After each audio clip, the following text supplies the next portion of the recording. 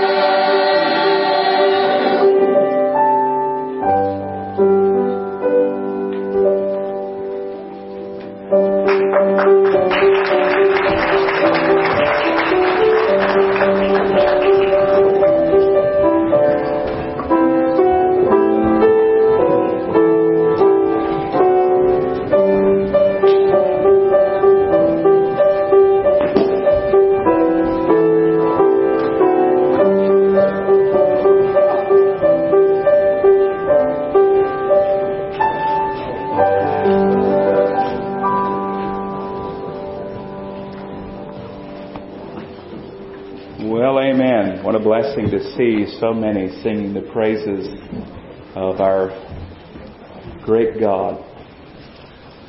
If you have your Bibles this morning, you'll be finding 2 Thessalonians, please. 2 Thessalonians chapter 1 will be there in a moment. Pastor H.B. Charles tells the following story about a woman whom he knew growing up that showed up at church each week and prayed the same simple prayer.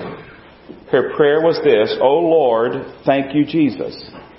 O Lord, thank you, Jesus." And she prayed this prayer week after week. He said the kids at church would start laughing every time she opened her mouth because they knew it would be the same prayer. "O Lord, thank you, Jesus." And finally somebody asked her, "Why do you say that same little prayer?" She said, "Well, I'm just combining the two prayers that I know. We live in a bad neighborhood, and some nights there are bullets flying, and I have to grab my daughter and hide on the floor. And in that desperate state, all I know how to cry out is, 'O Lord.' But when I wake up in the morning and see that we're okay, I say, 'Thank you, Jesus.' When I got to take my baby to the bus stop and she gets on that bus and I don't know what's going to happen to her while she's away, I cry, 'O Lord.' And then when 3 p.m. comes and that bus arrives and my baby is safe, I say, 'Thank you, Jesus.'" She said, "Those are the only two prayers I know. And when I get to church, God has been so good, I just put my two prayers together. 'O Lord, thank you, Jesus.'" That's a wonderful testimony. That's a wonderful prayer. I think that dear lady truly loved the Lord Jesus very much. She had a great faith in Him. And she knew that He was the one that she needed in those desperate times and also in those times where He has answered her prayers. But I'll be honest with you, and I do not mean to be unkind, I think it's also somewhat of a sad story. And please hear me and don't misunderstand me. I think it's sad in a sense because it seems that she had not grown in her prayer life. She had those two simple prayers, and they were wonderful prayers, and she prayed them often and meant them genuinely, but she had not grown to pray other prayers. And the thing about our prayer lives is we have to grow in our prayer life. And it was Dr. Robert A. Cook who said that all of us have one routine prayer in our system, and once we get rid of it, then we can really start to pray. Warren Wiersbe said that with some praying, it's like putting the needle on a phonograph record. Y'all remember those, don't you? Just putting it on the record and letting it go and forgetting about it. And again, I'm not doubting, I'm not questioning that dear woman's faith or heart. I'm simply making a point this morning that we need to pay attention to what we're praying, and we need to grow in our prayer life. And I think this is especially the case when it comes to the element of thanksgiving in our praying. Now, thanksgiving is a part of your praying, isn't it? It is an element of your prayer life. And again, I'm running the risk of being misunderstood again today by what I'm about to say, but really that's a risk we take every time we stand up and speak, and isn't it, to be misunderstood? I want you to listen real close today, and I want you to hear my heart in what I'm about to say and what we're about to go through in God's Word. We have become too focused on this life in our praying and our giving thanks. We have focused way too much on the temporal rather than the eternal. We focus on the physical way more than we have the spiritual. We've forgotten that we are pilgrims and strangers here in this world, and we're just traveling through on our way home, which is heaven. And our thanksgiving has primarily been for things on this earth. We thank God for our food. We thank God for our families, our health, our jobs, and the like. Now hear me, that's good. And that's proper. And that's right. We ought to thank God for those things. They're a blessing from His good hand. But what I want to talk to you about this morning is the fact that there is an additional thanks that we ought to be offering. In fact, if you'll notice, I've called this morning's message, an unusual title, simply Additional Thanks. We do a good job offering thanksgiving for the things I just mentioned, but as D.A. Carson noted, by and large, our thanksgiving seems to be tied rather tightly to our material well-being and comfort.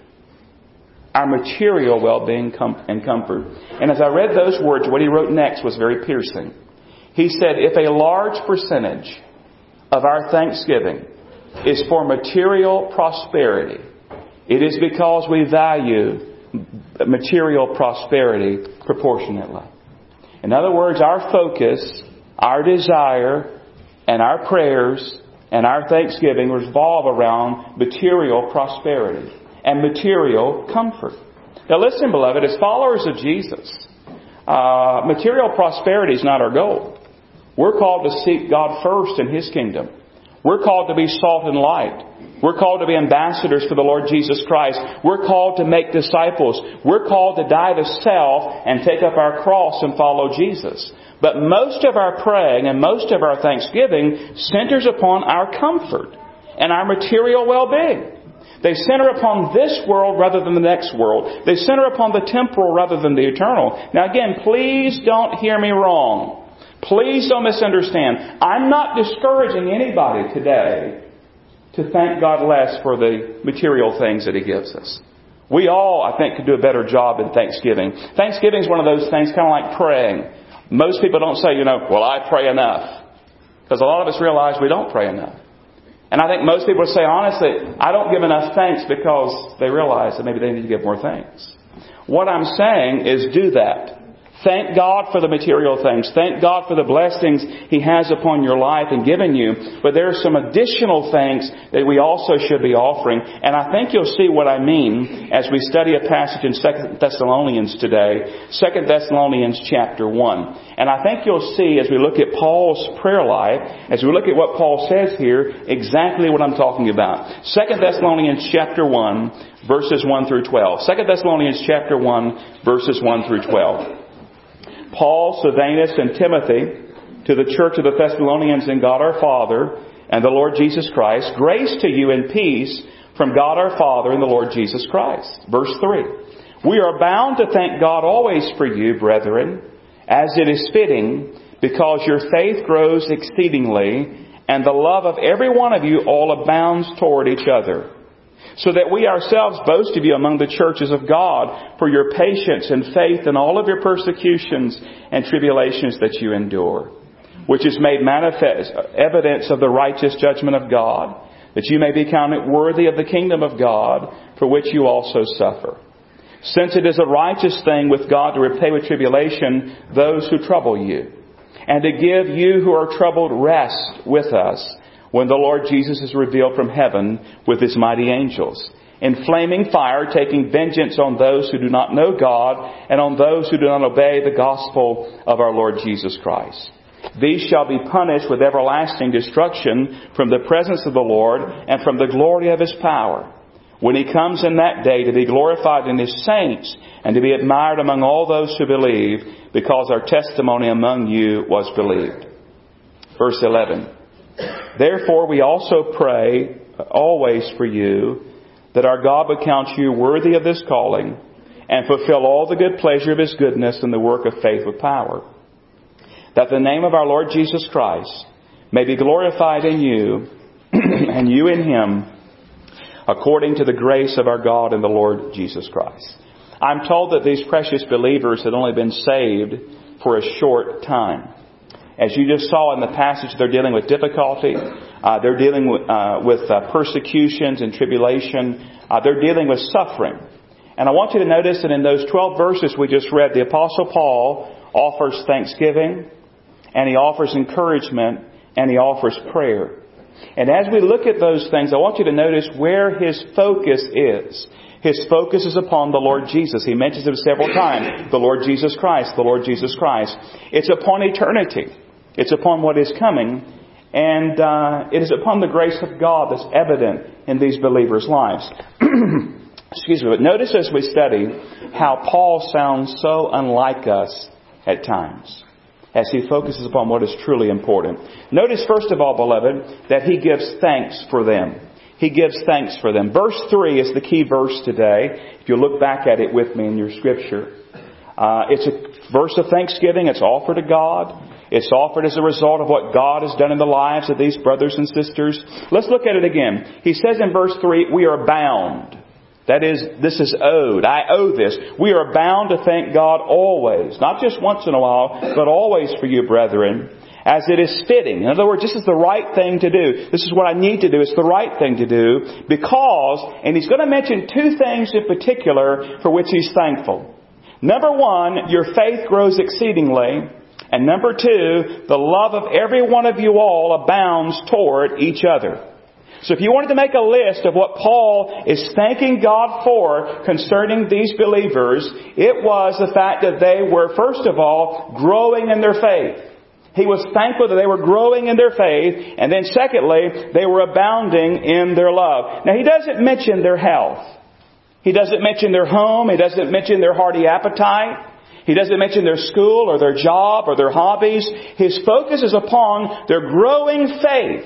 A faith that says that it grew exceedingly. The picture's like a healthy plant that grows and grows and grows. And his focus is upon what God is doing in their hearts and lives to make them more like the Lord Jesus. And in fact, this faith that is mentioned, of course, begins with salvation.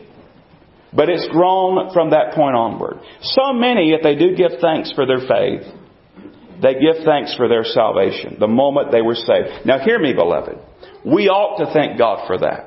God forbid we should ever get over that or ever stop thanking God for that. It's only by the grace of God that we're not burning in hell this morning. It's only by the grace of God that we've been forgiven of our sin and made sons and daughters of God. It's only by the grace of God that He reached down and picked us up out of a miry pit and placed our feet on the solid ground. Because of the cross of the Lord Jesus Christ and the empty tomb. God forbid we should ever get over that or stop thanking God for that. But listen, you realize that's only a starting point in the Christian life, right? That's not the ending, that's the beginning. You come to faith in Christ, you're a babe in Christ, but just like every baby that we've ever seen and ever held and ever cuddled, that baby grows. And if that baby doesn't grow, something's seriously wrong. And so salvation is, yes, we thank God for salvation. But notice He gives thanks here that their faith had grown exceedingly. Now let me ask you a question. When you're thanking God in your prayer time, when you're praising the Lord in thanksgiving, do you ever give thanks for the growth in faith that you see in a brother or sister in Christ? Let me go a step further. Do you ever thank God for the growth that you see in your life, that God's been working in you? Do you see how we've missed it? How we've kind of missed this additional thanks we should be offering? We're focused on this world. God, thank you for my home. Thank you for my family. And those things are good. Those things are right. But we don't go the next step and say, God, thank you for salvation. And thank you for the faith that's growing in me. Thank you for what you're teaching me. Thank you that I see growth in my life. It's only by your grace. And thank you for my brother in Christ. I've seen you working in his life. Thank you for my sister. I've seen the way you've been changing her. He thanks God for the growing faith. And then he also thanks God here for abounding love. And you notice the abounding love he mentions here is love that they had one for another. Now you may not realize it, but it's very fitting that Paul offered this thanksgiving. He had prayed for these things to come about in their lives. You know, he said early in verse 3, I'm bound. I owe this thanksgiving. What's interesting, if you go back to the first book of Thessalonians, you see that these two things he's thanking God for, they were upon his heart for these brothers and sisters. And he was praying about it. Look at the verses with me. They're on the screen in front of you. 1 Thessalonians 3:10. Here's what he said. Night and day praying exceedingly that we may see your face and perfect what is lacking in your what? In your faith. Then you come to 2 Thessalonians. He says, I'm bound to give thanks for what? For your growing faith. God has heard my prayer. God has answered my prayer. I see that you're growing in the grace and knowledge of the Lord Jesus. 1 Thessalonians chapter 3, verse 12. He prays this, and may the Lord make you increase and abound in what? In love to one another and to all, just as we do to you. He's praying that they might grow in their love one for another. And then what do we find? We get to 2 Thessalonians. He says, I'm bound. It's fitting that I give thanks for what? First of all, your growing faith. And second of all, what? The abounding love that I see that you have one for another. Now, this love they have one for another was abounding love. That idea of abound there in the original language, it has the idea of overspreading. Like a fire or a flood that covers everything in its path. We're praying right now for the fires going on in the mountains. We're praying for the firefighters and those that are there. We have one in our own congregation there. Pray for them. But just like that fire goes along and it covers everything in its path, that's the picture of their love. It was overspreading. It was like a fire or a flood. It just covered. And Paul realized that if they were loving each other like that they had also grown in their love of God. Because those two things go hand in hand. If you grow in your love for the Lord, you can't help but to grow in your love towards your brother and sister in Christ and grow in your love for the lost. Why? Because He loves those people as well. And so he's praising the Lord here. Paul knew that they were growing in their love. He thanks God for these brothers and sisters, but he doesn't stop there. Now, I'm not going to take the time to fully develop these next 2 points. But I want to show them to you because they help us to see the difference between Paul and us. And his focus and our focus. He not only prays for these brothers and sisters, he also encourages them. In verses 4 through 10, he encourages them. They're suffering. They're facing persecution. They're facing affliction. They're facing tribulation. And when he talks to them, he doesn't talk to them about what they're going through at the moment. He ultimately reminds them of their future. He reminds them of what is coming. He reminds them of the Lord's coming. Let's just touch on it real quickly here. He mentions in verse 4, he says, I boast of you among the churches of God for your patience and faith in all your persecutions and tribulations that you endure. He says that this is manifest evidence of the righteous judgment of God, that you may be counted worthy. God's working in you, for which you also suffer. There's a purpose behind this. And then he reminds them that God's going to set all things right. Verse 6, since it is a righteous thing that God to repay the tribulation those who trouble you. And so God's going to set all things right. And He's going to give you rest. Verse 7. You who are troubled, rest with us when the Lord Jesus is revealed from heaven with His mighty angels, in flaming fire taking vengeance on those who do not know God. And by the way, if you don't know God, you're reading about your future right now. And dear friend, I beg you, come to Christ. Place your faith in Him. Because if you do not know Him, it says you do not know Him, He's going to take vengeance upon you. And those who do not obey the gospel of our Lord Jesus Christ, you'll be punished with everlasting destruction from the presence of the Lord when He comes in that day. And it's amazing, beloved, when I look at this, He's saying to them, this is not the end. I know you're going through trouble now. I know you're facing persecution now. But think about what's coming. Does it encourage your heart like it does mine to know in this world where there's so much wrong, that there's coming a day where God is going to set all things right. And He's going to deal with those who are against Him and those who are His enemies. And He's going to give us rest. And so we notice that Paul talks a lot differently than we do at times, doesn't he? He looks at the Lord. He looks at the future. He looks at eternity. He encourages them. Jesus is coming again. But it brings us to the final thing we find here. He not only thanks God for them, He not only encourages them, but He also prays for them. Now again, I want you to notice in His praying that He's not praying for material comfort. Instead, He's praying for their continued growth in the Lord Jesus. Look at verses 11 and 12. Verse 11 is the prayer request. And verse 12 is the motive or the reason he prays it. Verse 11, now notice his prayer request. Therefore we also pray always for you, that our God would count you worthy of this calling, that you be worthy, and fulfill all the good pleasure of His goodness and the work of faith with power. Why? Verse 12. that the name of our Lord Jesus Christ may be glorified in you and you in Him according to the grace of our God and the Lord Jesus Christ. Let me ask you a question. When's the last time we prayed like that for our fellow believer? When's the last time we prayed like that? When's the last time we prayed like that for our family? We pray, God, I pray that you would make them worthy of your call, that you would grow them and help them and fulfill your good pleasure and work in their lives. Help them to be glorifying the Lord Jesus and He be glorified in them. No, we're real busy praying about other things. And that's good, that's right. But you look at our prayer list. I dare say that probably 98%, 99% is focused on what? Health needs. Is that wrong to pray? No. We should pray for health needs. What I'm saying is this. We're way unbalanced in our thanksgiving, in our praying, in our talking. It's all about here and now. Paul says no. It's about then and there. Do you see what I'm saying today? Do you hear my heart in this? Don't go away saying, we shouldn't pray for that. No.